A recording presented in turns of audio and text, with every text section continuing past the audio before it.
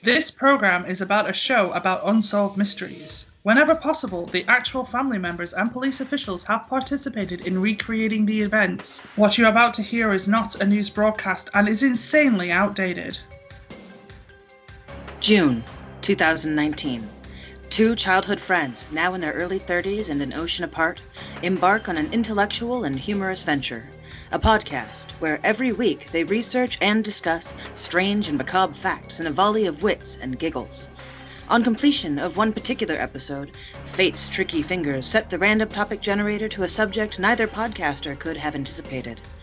This topic would run them through every facet of the human condition, through joy, fear, frustration, and eventually, death.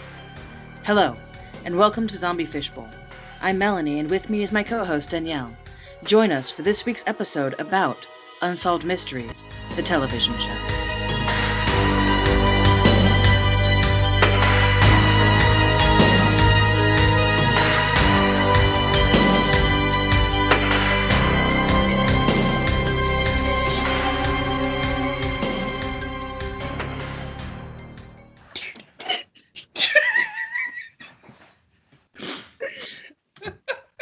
Hello, and welcome to Zombie Fishbowl, a podcast about random shit. This is Melanie, and with me is... I've forgotten my name. We were so well scripted to begin, and now we're just kind of fucked without it. Yeah, okay, I'm Danielle, I think. That's true. Where are we? What are we doing? All right, okay, go. All right, so before we get into our topic, which I believe was pretty much of a dead giveaway with the intro, do we have any housekeeping? Only one thing. I noticed that in the previous episode, I accidentally said 2,000 years ago instead of 2000 BC. That's my only correction. You later say 2000 BC, and so people will get the right year. But I said 2,000 years ago instead of 2000 BC because I was using both intermittently and got myself confused. But yes, there. That's it. You monster. I know. What were you thinking? I just knew if I didn't say something, someone would say something. I don't think they will. I think very few professionals are listening to us yet. Oh, thanks. Well, I don't know. Maybe I'm wrong. Oh, shit. No, I like to think that all of my tutors are listening secretly. Okay, fair enough. She does her research. She's really smart. I'm so smart. So smart. So smart. And mine is not so much housekeeping, but I'm sure you've all noticed, I'm sure y'all noticed, I slip from one accent to the other quite frequently, and I apologize. I'm not making fun of anyone. This is just, unfortunately, how my brain works. Slipping from one accent or one voice or character to the t'other. I do it too, I think. I'm a very cartoony rendition of myself at all times, and apparently that is spans multiple cultures and languages and accents. And you just did that. You turned into Eddie Izzard at the end of there. Accents. Yeah, sorry about that. But just so you know, I'm not making fun of anybody. If I totally mangle your accent, I super apologize. This is just Danielle, I remember you used to get kind of mad and thought that I was making fun of you whenever I'd pick up an English accent. In the beginning, yeah, until I learned about the concept of mimicry in primate behavior, which is actually complimentary. It meant that you were submissing to me. It's true. It's true. Look it up. There just weren't any nipples involved, so I went for the accent. All right, so before we go into the topic, well, once again, for the second time before we go into the topic, The Purge. Yeah, I don't have anything that I would like to moan about or anything like that. I'm just very tired. So if it's a Sunday and it's a bit muggy and it's a bit, lazy Sunday afternoon type of thing going on with me. I know it's Sunday morning for you, but yeah. So if I kind of drop out a little bit, should perk back up again. But that's pretty much it. Just FYI, I'm a human being. I don't really particularly have anything to purge. I've been a little blue lately, and for me, it's not necessarily out of the norm. Got chronic depression and all kinds of fun little mental who's its and what's its. But yeah, lately I've been dealing with like some abandonment issues, so that's been kind of fun and kind of like heavy on the brain. So yeah, that's really, it's not so much a purge, it's sort of like, I love you and I'm reaching out. If you have somebody with mental health issues, make sure you reach out to them. Even when they make light of their own mental health issues by making silly voices. It's what I do. I feel you on that. I just don't want to currently bring it up. Oh yeah, no. Oh yeah. So we will have a mental health episode at some point because it's important, and you know we both have our little battles, and I think it's really helpful to hear people that you enjoy or that you know kind of going through a similar thing, and just makes you feel less alone in it. So yeah, there's that. That's all I really got. Oh, I breathed without you. I'm sorry. You bitch. It just came naturally. All right, try it again. 1, 2, 3. Wasn't quite the same. No, it read all over your face. You're like, I did this before.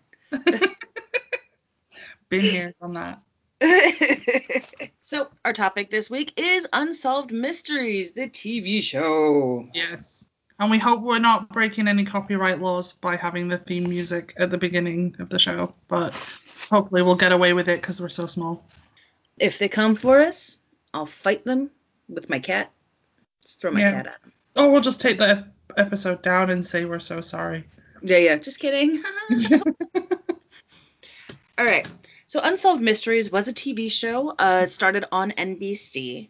It began in 1987 with just a few short specials, but eventually became a full-fledged series in 1988, hosted by Robert Stack, till about 1997. It was off and on until 2010 with a couple different hosts like Virginia Madsen and Dennis Farina. Basically, it's a documentary-style format profiling real-life mysteries like unsolved murders, missing fortunes, UFOs, ghosts, cryptids, and celebrity deaths. There's a lot of strange, unique things that kind of made that show stand out. Mostly it was the spooky theme song. I mean, you hear that theme song, you know exactly what's going down. Mm-hmm. And then there was Robert Stack's dramatic voice, and my favorite aspect is the using of actual family members or police in the reenactments. Yeah, and something that stands out to me as well is that in the very early episodes, and throughout quite a lot of it, the people that are being interviewed play themselves in their reenactments. It's so weird. It's so weird. Fucking weird.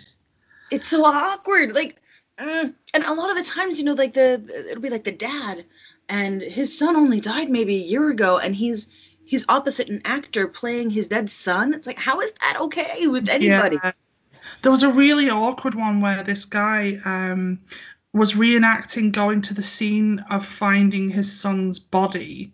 Yeah. I'll talk about that episode later. And even, is the police officer the actual police officer as well? Probably. Yeah, and he's going like, I just want to warn you, there's not much left of him. And yes! he goes, yes! Yeah, and the guy goes, I want to see him. And you're going, Jesus Christ, why are you putting yourself through this? Mm-hmm. And women that are letting themselves being thrown around like they've been burgled or like they're going to be raped and stuff, and they've actually been through this, and you're thinking, what are they paying you? Right? Nothing. It's NBC. Like, I can't imagine they had no budget. No, they wouldn't have been paying them a penny. But I think it was just, especially in the 80s, you know, I could be on TV. Like, this is such a huge deal. It was sort of the beginning of the average Joe kind of being on TV. Well, I worry if some of it was being pressured into doing it because otherwise they wouldn't get on the show because they wouldn't be able to afford to hire actors. That's just my theory. I don't find anyone saying that online. That'd be so shitty. Wouldn't that be shitty? But, you know, come on. Do you want us to find your dead son? You better act in this video because we're not going to air it. Well, I don't think they'd be threatening about it. I think what they'd say is it would really help if we had a reenactment because people really connect with that and really, you know, that's how we get out to them so much. And if you don't do the reenactment, then it's just an interview. People might kind of, you know, not pay attention as much and things like just try to like coax them into it. Because there's one with like an old woman that's reenacting getting robbed. and they like have her get tied up and everything, and you're thinking, shit. Jesus Christ, these sadistic people. Is it sadistic when you do it to other people and masochistic when you get it to yourself, or is it the other way around? No, it's sadistic to like it, masochistic to give it. No, sadistic is to give pain. Masochistic is to receive pain. Okay. Trust me, I know these things. Well, I had my own little unsolved mystery with this fucking show. So usually, like, it is so easy for me to just watch TV all the time, right? Like, I can binge watch anything, any day, anywhere. And the one time where I very specifically need to sit down and binge watch something, I was interrupted every single time. I couldn't get more than 5-10 minutes into an episode at any point in the last week. Yikes. But I would try it with other shows. I'd be like, you know what? Maybe it's just this show. So I'll put on like Supernatural and nobody's touching me. I'm completely uninterrupted. What? What? What if I put on YouTube and just watch some like news or something and completely uninterrupted? I put on YouTube just in case it was like specifically the app that I was using. And I'm like, okay, maybe I'll try YouTube watching some Unsolved Mysteries. 3 minutes in, people are fucking interrupting me. I was like, why? I need to watch this. Like, why is this happening? As soon as we're done recording this, I'll be able to binge watch it no freaking problem. Yeah, guaranteed. So it's not so much an unsolved mystery. It's more Murphy's Law, but it felt like a friggin' phenomenon. Like and you were hexed that you couldn't. Yeah. I've not really had too much of an issue other than I've had to make my other half sit through episode after episode after episode. And not just that, the other night I literally just watched the intros. Yes. Just for like 10 episodes in a row, I just watched Stack do his thing in which, by the way, little fun fact, is a Masonic Hall in Pasadena, California, a lot of the time when he's doing his wandering around. Unless he's on a set, it's actually in Pasadena. But anyway, it's just one after another. I'm just watching the beginning because I found that the information on the episode wasn't giving me enough information. Like I wouldn't know if it was a paranormal or if it was, so I had to actually watch the intros to find the good stuff, because everything online as well, when it gave me episode guides, it doesn't have it in the order in which the people, like the lists are online. So it would say like series 9 episode 12, and I would go to that and it wouldn't be the right episode. So it just doesn't line up. So I'd actually go and find them. I was on this hunt for this very specific episode, and I found out that it should have been season 4, episode 16. Right. And I cannot find it anywhere. I can't, and it's making me so upset. What was the episode? It was about, it involved a woman named Pat Farmer. And this going into the topic that I really want to hit. So I'll probably bring this back up later. But basically, it's she was a grandmother. I didn't get to the episode, so I can't give you too many facts. Mm-hmm. But apparently, she was a grandmother who kept her grandchild away from his parents and convinced the child to agree that his parents were Satan worshippers. Right. Yeah. So that she could keep the child or something like that. I'm not sure. I wanted to know more. I wanted more information and I couldn't find it. But segueing from there, maybe I should just go into the thing I wanted to talk about. Unless you have anything in particular you want to throw out. I can throw out some fun facts first. Yeah. Right, so some fun facts about Unsolved Mysteries is that Matthew McConaughey played a murder victim in an episode. Yeah. Before he was the Matthew McConaughey. Henry Rollins has appeared as himself. Yeah, as himself. In a story to find the people responsible for the murder of his friend Dennis's son. Whoa. John Bon Jovi has also been in an interview about the murder of his manager's daughter, Catherine. So some big names on there. No kidding. There's an episode of Unsolved Mysteries, sorry, a segment of one of the episodes called Lucky Choir, in which a church explodes. Yeah.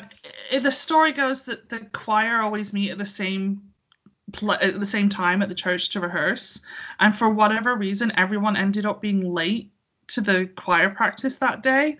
Yeah. And they all narrowly escaped the whole church exploding.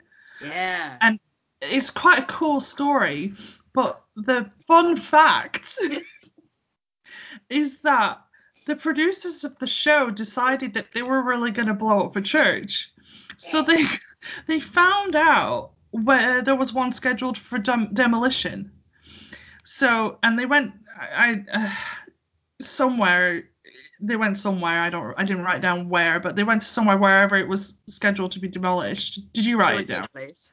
No. They went to the place, and then they actually found a church that was scheduled for demolition, and they had special effects experts actually blow it up for the show. Mm-hmm. So if you go and you find the episode Lucky Choir, I actually didn't go back and look at the episode because the episode listing / thing was not accurate and I couldn't be bothered looking for it. But if you go and find Lucky Choir, that is they actually blow up a church.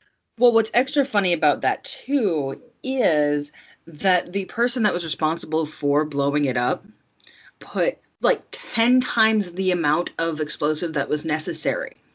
So it was supposed to be just like a small kind of explosion, just sort of like, nothing huge, but the thing went up like a goddamn fireball because he used like, I don't remember the numbers. I meant to write them down, but it was just like hundreds of sticks of TNT, gallons of gasoline, just like way overkill. So when the thing exploded, like debris was raining down on everybody. They're screaming and running for cover. And they go to the guy and they're like, "What the hell did you do?" And he goes, "I blew it up for you." So I use the term expert rather ironically. They blew the shit out of it, and that was not their intent. Like, they meant to blow it up, but they like basically obliterated it. I mean, I imagine special effects experts who their like forte is explosions, really just liking blowing shit up. And oh yeah, if the opportunity arose for them to blow up a church, I think they'd probably really want to take advantage of that. So I don't hold it against them whatsoever. Well, and I think also it's like, this was in the 80s, so maybe they didn't, again, low budget show, super low budget. I think by the time this happened, it was early 90s. I think the Lucky Choir was later on. I don't think the budget had increased that much at that point. No, but they would bloody well know what they were doing. Yeah, but I think they probably went with a inexpensive,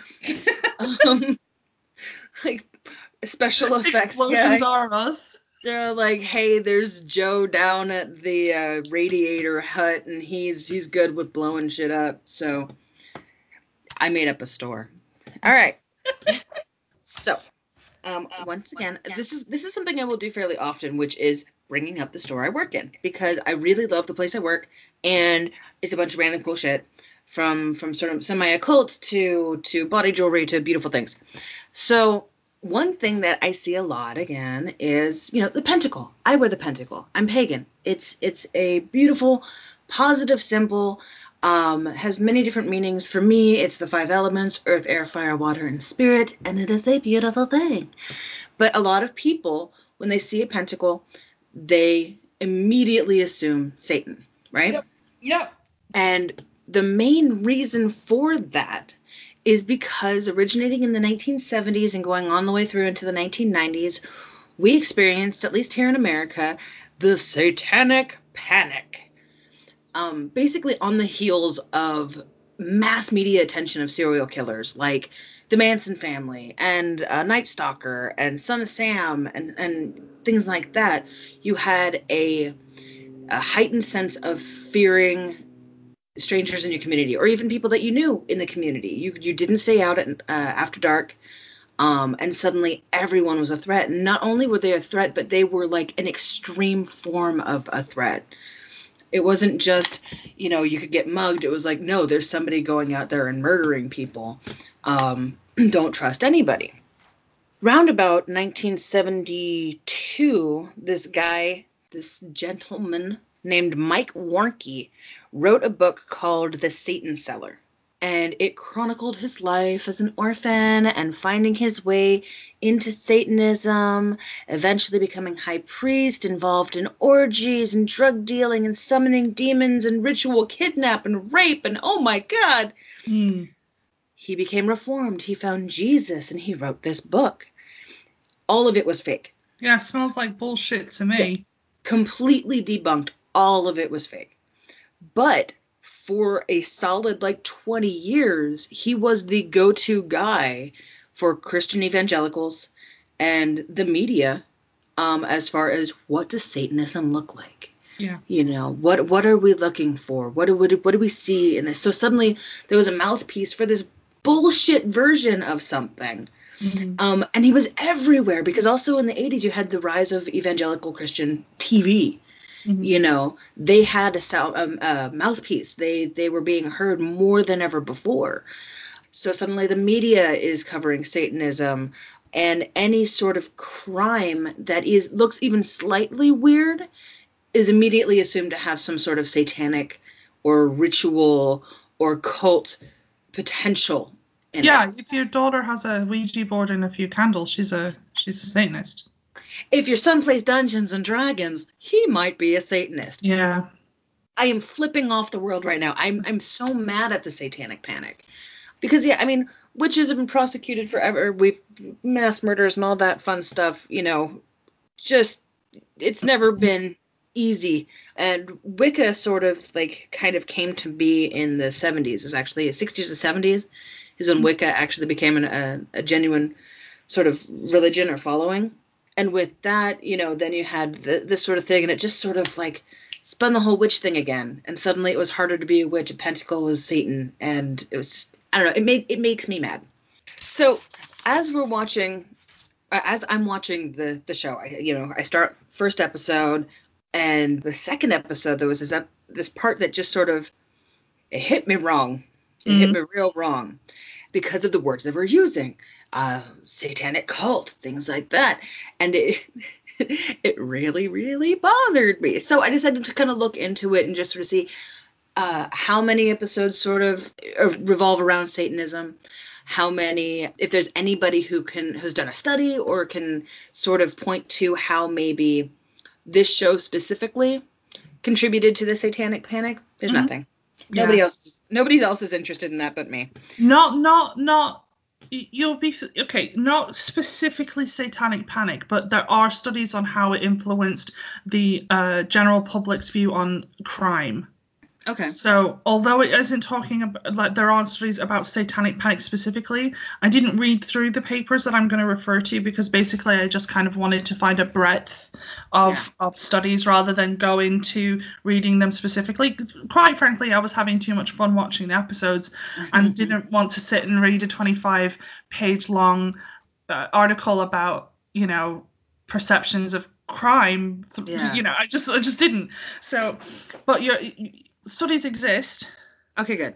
But on a more broad, because I think that it's too hard to be able to go, this episode of Unsolved Mysteries caused a 75% increase in the paranoia about Satanism. I just wanted a little list. And notice how I said Satanism. What the hell? Satanism. However, on that note, in the time that Unsolved Mysteries was on the television, the crime statistic for people believing that crime was the most important problem facing their country went from 5% in 1992 to 52% in 1994. Yeah. And that they're actually referred to in the statistics as this big scare, and it's based on data from 1978 till 1998, and that is exactly when this wave of TV shows, real crime TV shows, hit the air. So we're talking Unsolved Mysteries, America's Most Wanted and Cops. All of a sudden it's like, boom, crime's on the telly, all the time, but we're watching it as entertainment. Yeah. And so fear of crime goes up to 52% from 5%, but the actual crime statistics are nosediving. They're going down. Yeah. Nice. So, Well, it's funny because like it's not so much even like just for entertainment. Like when it came to Cops and Unsolved Mysteries and all that stuff, like you really felt like you had potential to help solve a crime. Oh, that's certainly how it's dressed up. Yeah, but that as a viewer, that's what you feel it. You're like, oh, maybe I'll recognize somebody, and maybe that's my old teacher or something. The overwhelming majority of people will have been watching it for entertainment value, and whether or not they wanted to admit it to themselves. Yeah, I did look to see how many crimes Unsolved Mysteries did actually solve. In over 1,000 segments featured over the lifetime of Unsolved Mysteries, around half of them were solved later, perhaps in some part by viewers. So they actually do have quite a lot of updates that come through, like after watching this episode, somebody recognized and things like that. But if we think about just general numbers, there's half of what they featured in the lifetime of the show were eventually solved, and quite a lot of them were contributed to by viewers of the show. So although I will say it did contribute to fear and paranoia and a inaccurate opinion of the state of crime in America, it did help a heck of a lot of people. It really did. Especially considering that probably at least a third of all the segments were about, cryptids and UFOs and ghosts, things that aren't necessarily specifically supposed to be solved. If you take them out, I wonder if the statistics. I wonder if the 1,000 episode actually, 1,000 segments does take that into account. So of the 1,000 crime related segments, rather than 1,000 episodes, I think it would be, because there's at least 4 segments per episode.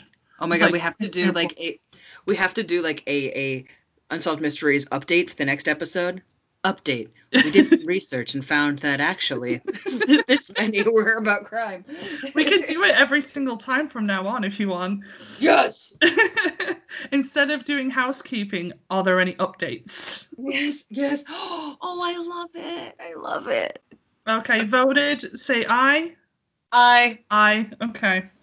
Update. Oh god, it's so good. All right. Let me go back to my satanic thing real quick. Let's get back to Satan. Go back to Satan. Just before you go back to Satan, I just want to say, had any one of us died tragically when we were teenagers, we would all have been painted as a satanic cult. Oh, yeah.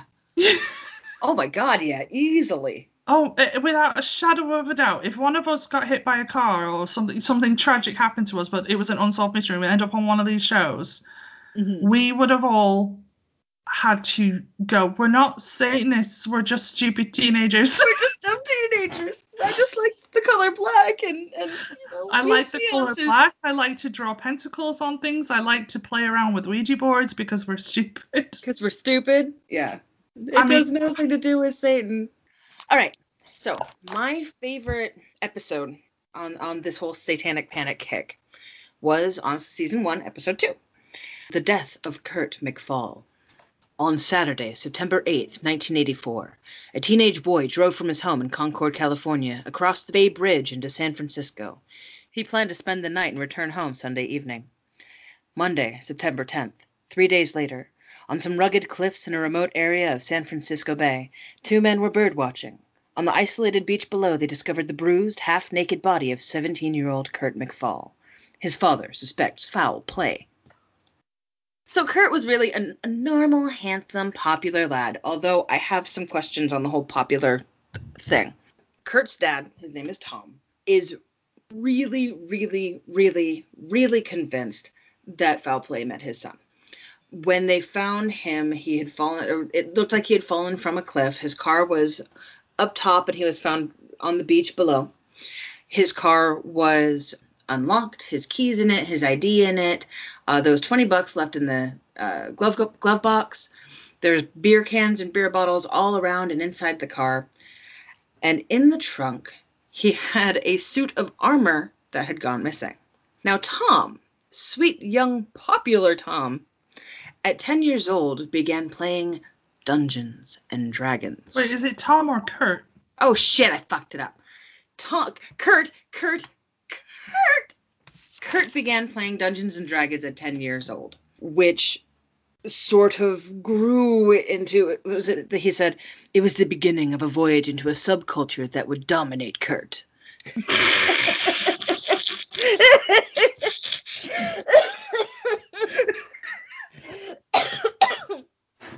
I love it so much. Oh my god. Oh god. That's fantastic. Yeah, it's really bad.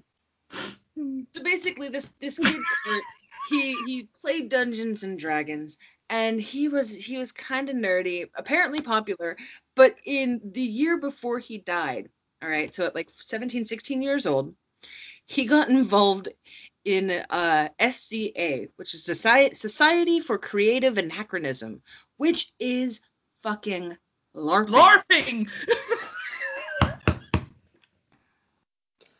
Once a week, they practice jousting and sword fighting in the parking lot of an Oakland subway station.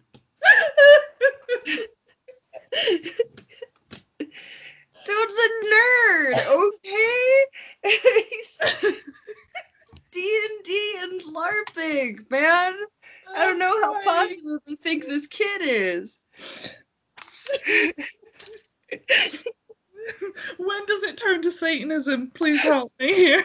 Okay, so the LARPing was only started about a year before his death, okay? Oh. And apparently, while he was into that, he got really into, like, medieval practices and medieval pagan traditions. So, as Kurt became increasingly interested in medieval rituals, he joined a separate group who initiated him into pagan religion. A friend of Kurt's did not trust the group and feared for his safety. While he was interviewed, he was bathed in shadow. What the fuck? Terrified of this cult, air quotations, cult that his friend Kurt was in. Oh, he sounded scared. I'm pretty sure he's the one that killed Kurt, but that's just my own opinion. So he gets involved with this pagan group. And the theory is that the leader of this group had him killed because Kurt wanted to leave. This is a running theme in the other satanic episodes. In every they get killed because they want to leave the group. Mm-hmm. Now, if you look at this guy, this guy, God bless his heart. Kurt. No, the leader of his pagan group. Oh, right. Kurt studied pagan religion with Gabriel Carrillo, who uses the ancient Welsh name Caradoc. And I'm going to keep pronouncing it Caradoc. He's that third level mage, and his charisma is like so much. But I can't even think of anything to say.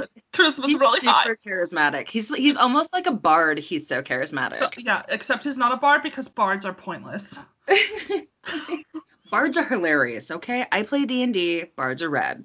Bards are surplus to requirement. They're fantastic. Anyway, so Caradoc, he says, this is a religion which is also an art, a craft, which has techniques which are at their essence magical. So Caradoc. I want to know these people. They sound cool. Oh yeah, he's great. He's got this terrifying mustache. He's like this kind of overweight, kind of. I got some homosexual vibes, and that's fine. But not the creep vibes, though. No, not creep vibes at all. Just like a sweet gay like guy with a bad mustache. Yeah. He's totally into like. I don't. What are they called? What are they calling it? They're not calling it LARPing at this time. They're calling it. What in real time or in the 80s? In this thing that he's the leader of. Oh well, he's they didn't go into what kind of paganism they were doing. No, But sorry, I'm confused. I thought he was the leader of the group of people who did the LARPing, but we're referring to it as LARPing. No, it's just another thing, another hobby that the kid had. Yeah, so he went from LARPing into this sort of pagan, like, coven. Okay, I follow you.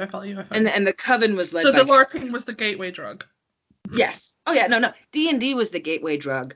LARPing was, like, heroin, and now he's yeah.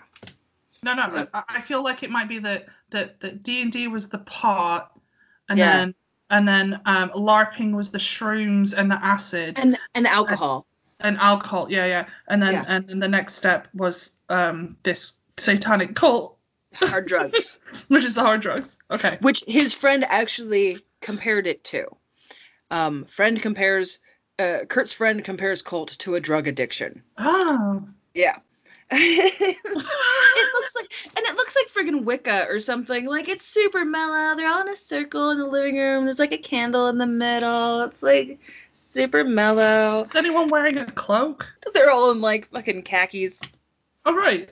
So it's not Satanism if there's no cloaks going on. Seriously, if there's khakis, it's not Satanism. Okay. Or like a sweater vest, not Satanism. I'm really upset that I didn't get to see this episode, because I watched episode 2, or at least what it was saying was episode 2, and this was not on it. It's like, I think, the last segment of the second episode on Prime. I was watching the one on Prime. Maybe I fell asleep. Yeah, it's good. It's a good one. So basically, he becomes really good friends with Caradoc. It's thought that maybe they're starting sort of like a lovers thing. Maybe they're getting a little intimate.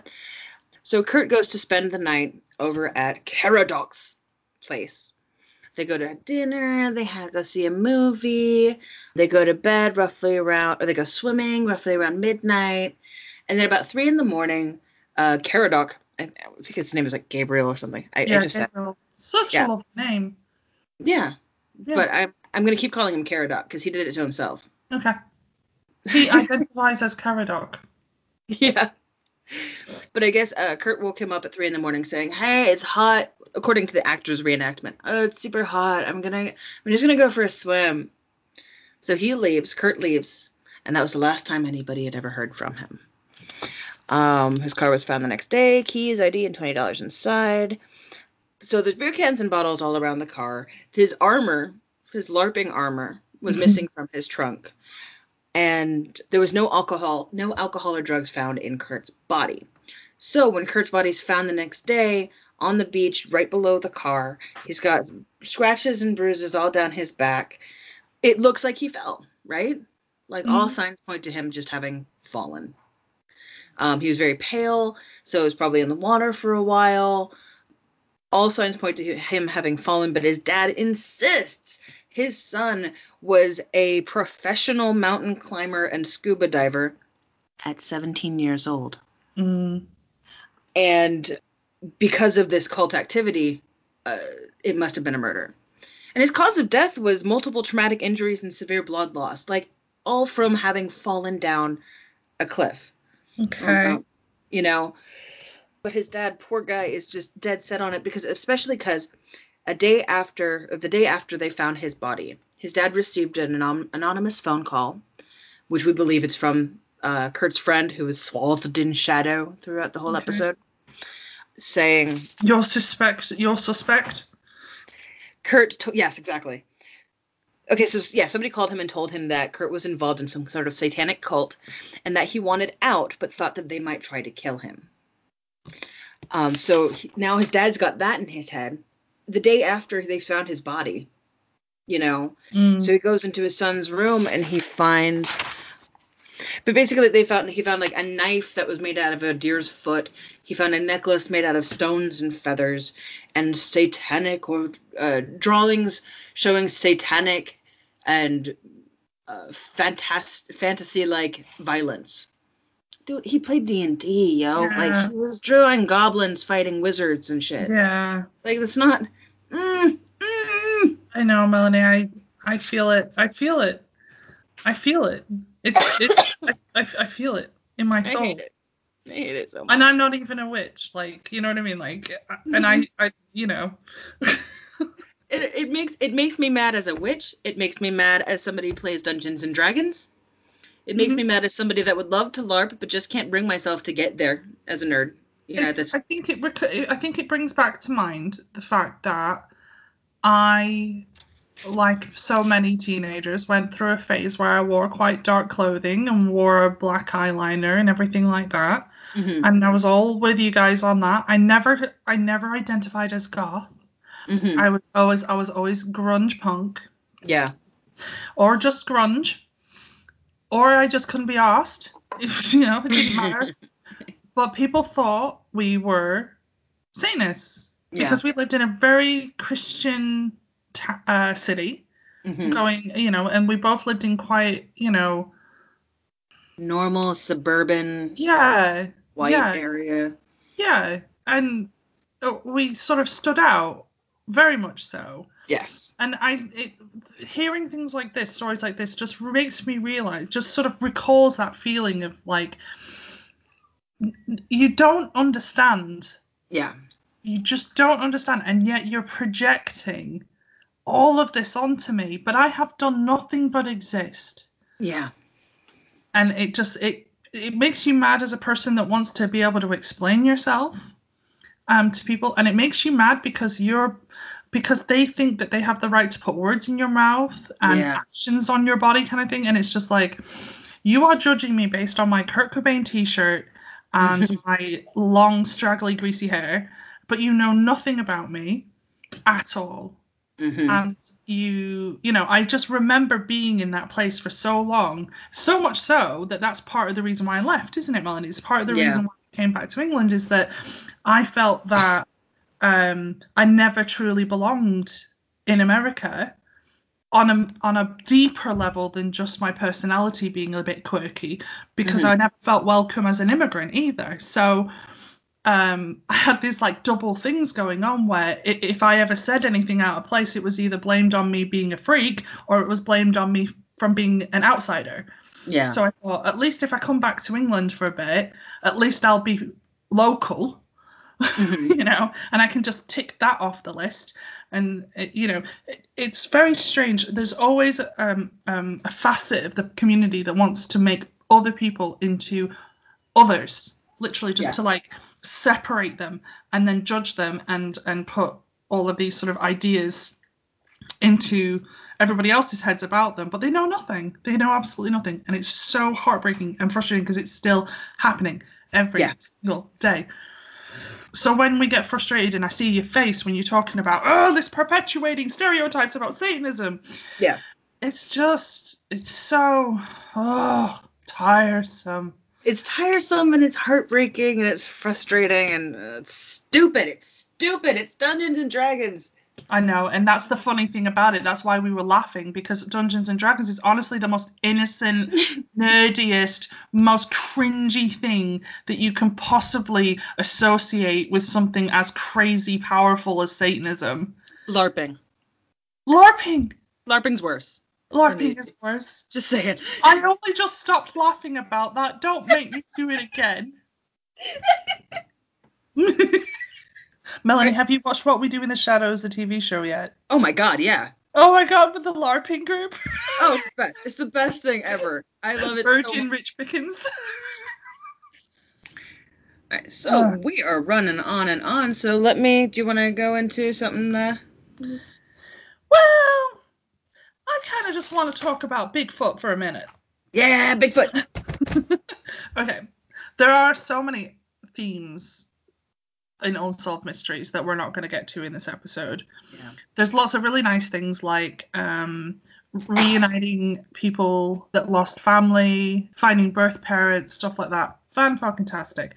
Yeah. That I can get behind. Those stories are great. Anything that helps bring closure to people, fantastic. Bringing people together. However, there is a side of Unsolved Mysteries that allows idiots a platform to speak on. Mm-hmm. And allows people that don't share a brain cell between them to talk about facts and evidence as if they were facts and evidence and they never get corrected. Case in point will be any of the segments that feature Bigfoot. Yeah. Eyewitness accounts where they say there's no way it could have been this thing or anything like that. Nobody ever questions them. Everyone just lets them tell their story and twist it and say things that are just, no one ever goes, hold on a minute, what do you mean by that? And how do you know that it wasn't that thing? And how do you know it wasn't this thing? And, you know, like, who told you this? And no one ever gets questioned. Yeah. And it's particularly strong with Bigfoot. Yeah. Because people in America really fucking want to believe in Sasquatch. Yeah, we do. I don't, but yes, we do. Yes, the proverbial we. Yeah. Okay. Every time I've heard what is supposedly a Bigfoot sound as well, I always go, well, that's a lynx. We have now established that lynx sound like screaming devil demons when they are, you know, confronted with each other. And that seems to be exactly what Bigfoot sounds like whenever people are like, we don't know what this sound is. I'm going, we know what that is now because it's a lynx. And at the time, they probably, the rangers and shit were probably like, that's probably some kind of animal. I'm not sure what kind of animal it is, but it's probably an animal because it was an animal. All right, yeah, people. It was There's no such thing as Bigfoot. Stop it. Anyway, the reason I took some notes and these are my reactions. Right, so this one was in particular. Oh God, I can't even remember what episode it was. Right, but in this episode they have an expert, right, and he looks like Dana Carvey in full facial prosthetics, right. So at first I was like, is this real? Or is that Dana Carvey doing a character? Honestly, if I could tell you what episode it was, I feel really bad that I can't.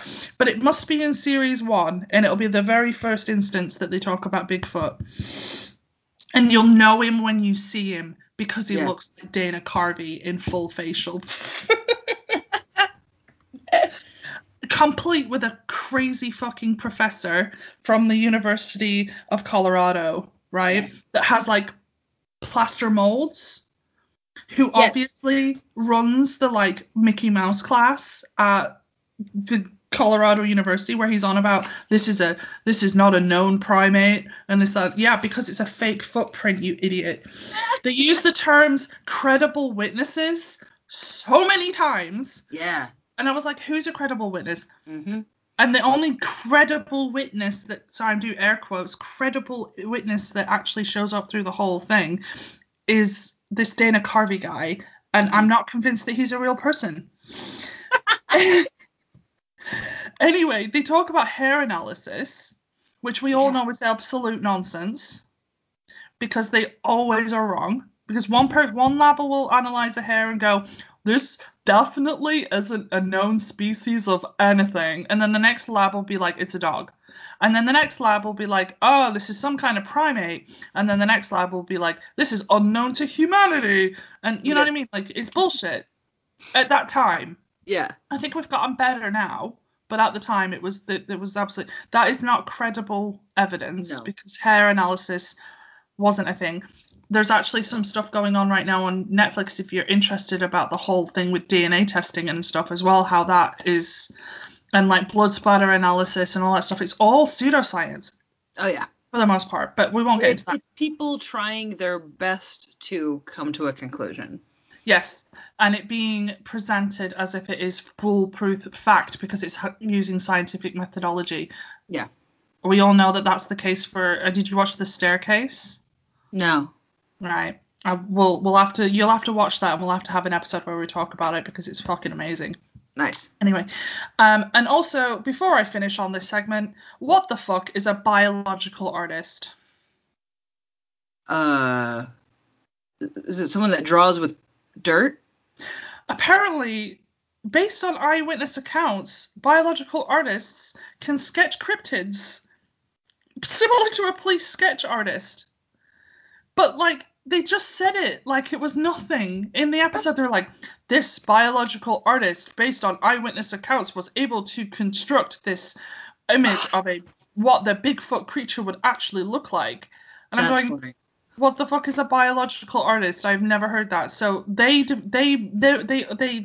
created a term and defined it within the episode. A biological artist creates drawing based on eyewitness accounts. You're like basically police sketch artist for complete bullshit. Yeah, That's for bullshit. rant over. Well, I mean, but they do that. They do so many, like, they say such weird things. Like, there was this one episode about oh God, what was it? There was this couple that were like going down a river by the Grand Canyon in like the 1920s or 1918 or something like that, and they went missing, and I don't remember most of it, but at some point in the 1970s, I think, they find a boathouse, like an abandoned boathouse, and in the boat is a skeleton, and just a skeleton, no clothes, no nothing, just skeleton. Yeah. And they were able to determine that he was approximately 22 to 23 years old, 24 years old, 6 foot something, male with brown hair. But it's a skeleton. Like, it's got no hair. There was no hair there. There was no nothing. Well, how do you know it had brown hair? There just so many sentences and aspects of the show that are completely bizarre. They're presented to people that are not expected to use any critical thought. Fair enough. Yeah. But it's insulting when you notice it. It's insulting and it's patronizing. Yeah. We're giving this show a lot of shit, but I do love this show. Oh, yeah. Before we go, we both have to tell a personal story about it because... Yeah. Well, one of my favorite things about it, too, was, like, it made you want to believe things. Oh, yeah. You know, when I was a kid, like 10 years old or something like that, I hear that music and I'm on it. Especially if it's a UFO episode or a ghost episode. I'm like, oh, my God, give it to me. Lay it all on me, and you wanted to believe in it. I think that Unsolved Mysteries laid the foundation for my intrigue in paranormal, shit. That and a combination of my mother, who was already into it. It's definitely the first thing that I can think of in my memory as being so influential on me in terms of the paranormal shit. It is so much so a part of who I am now because of this show. And I think a lot of people listening too. I mean, so many of us grew up with this. That music is part of our childhoods. You know, it is anybody who was born from like the 60s to 1990s, like it's part of your childhood. It sure is. And it's funny how we all will have watched it from beginning to end and had an appreciation for all the segments, for the lost loves and everything like that. But really, most of us that I know, the people that we associate with, they were crossing their fingers there was a paranormal segment on. Oh, yeah. And there's some episodes where there's not. Because that was not their priority. Their priority was actually solving mysteries. And you can't really solve the mystery of a ghost. Yeah. I feel like in the late 80s, I feel like in the 90s, we got, maybe like late 90s, we got a lot more of the paranormal episodes because that's what everybody wanted. I mean, that's more than likely because I started to notice there was at least one featured towards the later end. But in the beginning, you have to skip through quite a few episodes before you find one that's ghosty. Yeah. And even then, you can tell Robert Stack's not that thrilled. And he goes on the record, and him and the producers are all like, when they first started doing this show, they thought that they were hokey. But there's some that really convinced them that they were legit, but they really didn't like the paranormal stuff in the beginning, which is why it doesn't feature so much.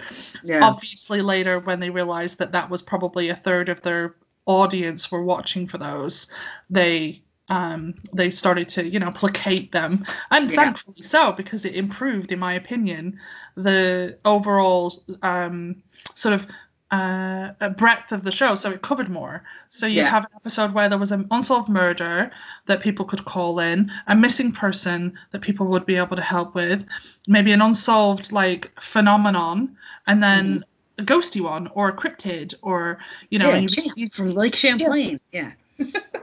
So it's good. And talking about the paranormal ones, for a while they had a house parapsychologist. Did you ever notice that? No.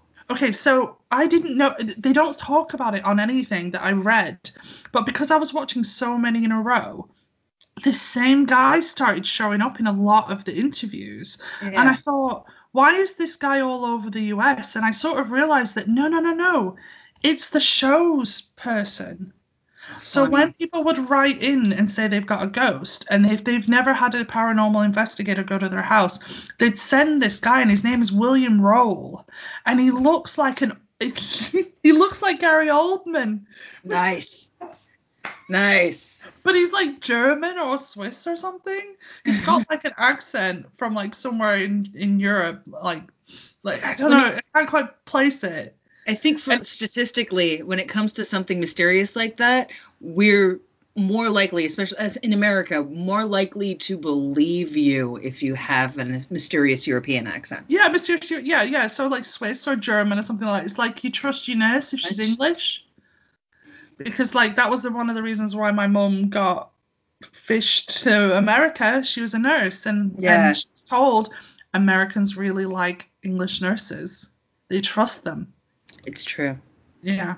But yeah, this guy, check him out. Next time you're watching, if the family haven't had anyone investigate, they call this guy William Roll, and he looks basically like Gary Oldman with big 70s style, 80s style glasses. Yeah. And if there was a movie, we've already cast two of the characters. We've got Gary Oldman as the bloody parapsychologist, and we've got Dana Carvey as the Bigfoot expert. I'm telling you. We got to make this movie. Oh, my God. We're both scanning our notes now to make sure we've talked about everything. The only thing I haven't talked about is my personal story. Give me your personal story. Okay. So I'm closing my book now. And I'm going to tell you the story of how Unsolved Mysteries scared the shit out of a 7-year-old Danielle. Yeah. Okay, so Unsolved Mysteries has been running since 1988. And I was born in 1986. I should not have been allowed to watch that show before I hit the ripe age of probably 12, because that show is actually really disturbing, especially when you look back with it with 21st century eyes, and you look back and you go, oh my God. Somehow I must have seen it around the age of 7 or 8, because I was still in England and I was still a child, and this is a very vivid memory to me. I know the theme song in my head, and I know that my mum has probably let me watch episodes. I don't know the circumstances. All I know is that a particular episode, which I do not know if it exists, installed in me a complex, which I still have to this day. Oh. Okay. So I believe the episode featured 2 children or young boys going fishing. And I believe on their fishing trip that they think that they saw a gnome or some kind of small ghost, small impy man, maybe a fairy or a pixie. Yeah. I do not remember details about the actual episode. All I know is that that's the route, and it was Unsolved Mysteries. So if anybody out there has a encyclopedic knowledge of the segments, because I tried to find, and looking up Unsolved Mysteries 2 Boys Go Fishing doesn't really help. They might not have been fishing, but they might have just been in the woods. I don't know. But essentially 2 boys, I think, encounter some kind of miniature person. Right? This must have scared the bejesus out of me, because from that point onwards, I believed that a small gnome-like man lived on the top of my mum and dad's wardrobe. Eee. Okay? So in my brain as well, the thing looks kind of like a gnome. It looks kind of gnomish and dangles its legs off the edge of the wardrobe. Yeah. Yeah. And for a long time, I definitely remember I needed to run down the stairs because the part of the wardrobe where my parents, where it haunted or lived, was the bit that looked over, like when the door was open to the bedroom, where you Yeah. could see it from the landing where the stairs went down. Oh, So I'd yeah. have to run down the stairs and it'd be able to see me, like, behind my head. So I'd Yeah. have to run, and I would never look into my parents' bedroom when their bedroom door was open at night because I was so scared of seeing this thing. Oh. And to this day, if a door is open and I can see the top of a wardrobe, my stomach turns over Yeah. unless it's not got anything on it. If it's got nothing on it, then I'm fine. Only if it's got shit stored on it because I think Yeah. it's hiding there. My stomach turns over. I think that basically Unsolved Mysteries made me think that gnomes live on the top of wardrobes. Like scary ass notes. And what I like is that as you were describing the yeah, being able to see it into your parents' doorway, the door behind you opened a bit. I'm all, oh, Danielle, you're invoking some shit right now. Should I tell you the very logical explanation, or should I let you just believe that the door opened by itself? It was a cat, wasn't it? Yeah. Yeah. I assumed so, but it was good timing. Perfect. Yeah, Patrick's come for his supper. But yeah, other than that, I had a fear of flushing my toilets because of the film Gremlins. Yeah, there was, okay, so you talk about seeing unsolved mysteries at too young of an age. Yeah. Let me tell you something. I've been watching Evil Dead and Tales from the Crypt since I was like 4. Yeah. Yeah. Yeah. So, yeah, there was no such thing as inappropriate for my age. Apparently, I watched it all very early on. You know, and But we turn out, you've turned out okay, but you've got yeah, some quirks. a few. I got a small handful of quirks. Yeah, so you know there might be some argument to keeping things age appropriate. But there was some movie, and I can't remember what it was. So I watched it when I still lived in Pennsylvania, so I must have been younger than 6. I want to say probably about 5 years old. I don't remember what movie it was, but it was like a bunch of like 80s punks, like rock and rollers in a high school or like an abandoned building like a high school. Mm. And at one point, I don't remember much other than like there's like demons or ghosts or something, but I remember one of these like rocker punk guys sits on a toilet, and then a hand reaches in from under the toilet, from inside the toilet, and pulls his guts out through his ass, Oh my god. and they Yeah, find that's his dead fantastic. body. Yeah, as a child, I'm just imagining a child watching that. Yeah, I'm pretty sure it Yeah. was like a trauma movie or something, Yeah. because it wasn't great, it wasn't well done. But yeah, I must have been about 5, and I was just like, well, toilets are now the scariest thing. Yeah. Great. Cool. Yeah. I mean, we all probably have some kind of story about we watched something way too young. I definitely think I saw Gremlins too young, and it scared the crap out of me.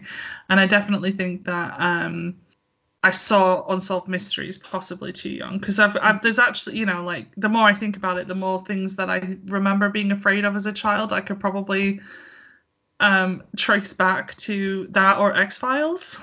Oh yeah, X-Files. And I know for sure that I wasn't allowed to watch X-Files. So if I've got an X-Filed episode memory fear in my head, it's because I was watching it without my parents' permission. Yeah. Because X-Files was bedtime. So back to Unsolved Mysteries. So celebrity deaths. I really enjoyed them because I loved the dramatic reenactments, obviously. There's one episode about Elvis's last day that was particularly dramatic. It made me feel more for Elvis in his last day than I ever actually thought I would. Right. You know? Because it said, like, is it possible that he took his own life? Yes. Yeah. Yeah. And honestly, I'll buy that. I'll totally buy that. Like he was on a psychotic concoction of drugs every day. To deal with pain, to deal with like a whole bunch of things. He was on an absurd amount of drugs, even so much so that the people that were like his assistants and things like that were like, "Are you sure about this?" And he goes, "Oh yeah, man, I do it every day." And it was really, really ugly. But particularly right around the time of his death, it had become sort of common knowledge. The media had reported that he was now impotent. he was just about to start a tour that he really, really did not want to do. He was telling everybody, I don't want to do this, man. I don't want to do this. Like, he really didn't want to do it. Mm. And like that episode, I wish I could remember what season, what episode, because it was really sad. And, you know, I'm the kind of asshole that just like, hey, Elvis died in the toilet. That's funny. But looking at it, I'm all like, yeah, no, it's actually really tragic what was going on as his kind of life hit its last day. And I liked that. I liked how it was done. I liked that. I don't think you actually ever saw the actor's face, the reenacting actor of Elvis, mm-hmm. or if you did, it was so immemorable that you still were able to kind of superimpose your own Elvis there. Yeah. It was well done. I really loved that. And they did this one episode on the Bruce and Brandon Lee curse. Right. That I thought was really kind of fun and fascinating. I mean, it's sad. I remember when Brandon Lee died, we were the Crow generation, right? Like, the Crow mm-hmm. came out, and every single one of us, every single girl between the ages of 9 and 18 were just like, oh my God, this goth man is everything that I want in my life. And to find out that he actually died during the making of The Crow was devastating. Mm-hmm. It's like, oh my God, we literally just fell in love with you. Yeah. And you're dead. What? But so Brandon Lee was the son of Bruce Lee, martial art god, essentially, who died very mysteriously from a freak allergic reaction to a pain medicine, because at the time they had just recently diagnosed him with cerebral edema, which is when there's like a buildup of too much fluid in the brain, I believe. Okay. And so he had fairly frequent seizures and headaches. And he had some friends over, and they were working on a project that they were going to be doing together, and he got a headache. And so his friend was just like, here, take some of this medicine. So he took that medicine, and he didn't wake up the next day. What was interesting about Bruce Lee's death is that, oh, God bless American Robert Stack. So for the most part, we can all kind of agree that it was just sort of a freak reaction to a medicine. But was it murder from the Yakuza, or a curse on him and his family, the mysterious forces of Feng Shi? I don't know about you, but I'm pretty sure Feng Shui is not a curse thing. But one funny little thing that it made me go, is that his house was believed to have been in like really terrible harmony Feng Shui wise. So much so like the construction of it was bad. Yeah. So that the owner that owned the house before Bruce Lee did had put a mirror on the roof of the house, which it's like a small ceiling. Roof outside of the house to reflect the sun off the top of to reflect demons and bad energy out. How big of a mirror? Maybe like 5, 6 inches. Okay. I was thinking solar panels size. No. Like a small round mirror. Much like I'm forgetting what it's called. Like a compact? Kind of, yeah. But, I mean, it's something I do in my house, too, because we had some bad mojo here I'll go into in another episode. But I have mirrors posted outside of every door of our house because of some gnarly stuff that was going on here. So I understand that in principle, and I get it. So they had a round mirror on the roof of the house, and then the mirror was ripped off during a typhoon. And Bruce Lee died the next day. So that's why. How do they know that? Because a typhoon hit and the mirror was gone, and then he died the next day. Yeah, but how do they know? I don't know. It's mystery. It's unsolved mysteries, man. I'm just saying that the mirror could have been gone a long time before the typhoon. Oh, well, no, but there were media outside his house all the time, like taking pictures of his house. So they know that at least up until recently, the more recent pictures, the mirror was there, and then the mirror was not after a typhoon. It couldn't possibly be anything to do with the environmental pressures can have influenced the fact that he had fluid in his brain. Is that not what you told me? Oh, no. I am 100% in the whole, the cerebral edema and allergic reaction to medication, absolutely. Mm-hmm. But the mirror disappeared the day before he died. I don't know. Remember that thing I just taught you last week? that thing Oh, I said yes. a couple weeks ago. Ad hoc ergo proctor hoc. The fallacy of this event happened, then this event happened, so they must be connected. Yes, I know. They brought it up and I went, oh, that's neat. And it was not that I actually believe in it. I just thought that was neat. No, I love you for bringing it up. It meant that I got to say ad hoc ergo proctor hoc again. But yeah, so they believe that the curse passed down to his son, Brandon Lee. And, I remember when it happened, I was just like, Can I just interject something real quick? Yeah. I've just this moment found out that Brandon Lee is Bruce Lee's son. Oh! When you just said it right then. Yep. I actually didn't know that. Yes, he is. Was. Right? I made the mind blown thing. Nobody can know everything. I'm justifying myself to our listeners now. I know a heck of a freaking lot that you don't know, and you know a heck of a lot that I don't know. Yeah. And it's fine. We can share knowledge. I genuinely didn't put the 2 and 2 together there. Mm-hmm. True story. Wow. Okay, sorry. Just thought I'd tell you that I didn't know that, and I'm sat here going, wait. Brandon Lee is Bruce Lee's son? I didn't know that. Yeah. But yeah, so I remember just kind of going, was he murdered? We all kind of sat there going, I think he was murdered. Maybe somebody on the set, did it on purpose. But if you look at these sort of like step by step of where these bullets came from, they came from a pawn shop because they were clearing out the pawn shop to do a scene in the pawn shop. And they're like, hey, while we're here, we'll grab some props. They grabbed some bullets. They ended up being live bullets. The prop master was pissed about it, so that they, instead of completely getting rid of it, they rejigged them into being blanks. And by the episode actually really goes into good detail about sort of like the step-by-step path of the bullet that ended up killing him. Yeah. But it was, it's all totally freak accident. It was like Final Destination shit. Watching the whole thing laid out, I'm like, wow, if that was a curse, I just watched it in action. If not, that really sucks, because that is so fucking random. Right. Cool. I mean, not cool for him, but cool that they were able to track it all the way through every detail. Some good cop work there, unlike a lot of things that we watch where you're like, shitty copying work there. Cop work there, man. It's time for us to wrap shit up. So, if you have any information for this podcast, write to us at zombiefishbowlpodcast@gmail.com. You need not give your name.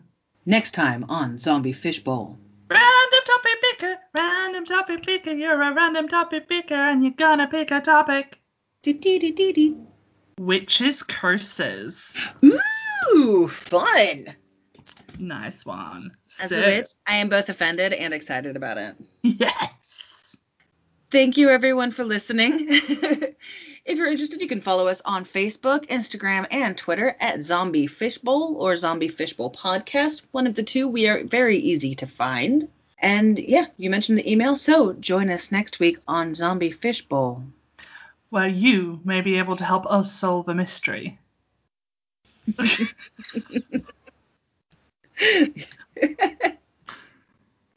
Bye. Okay.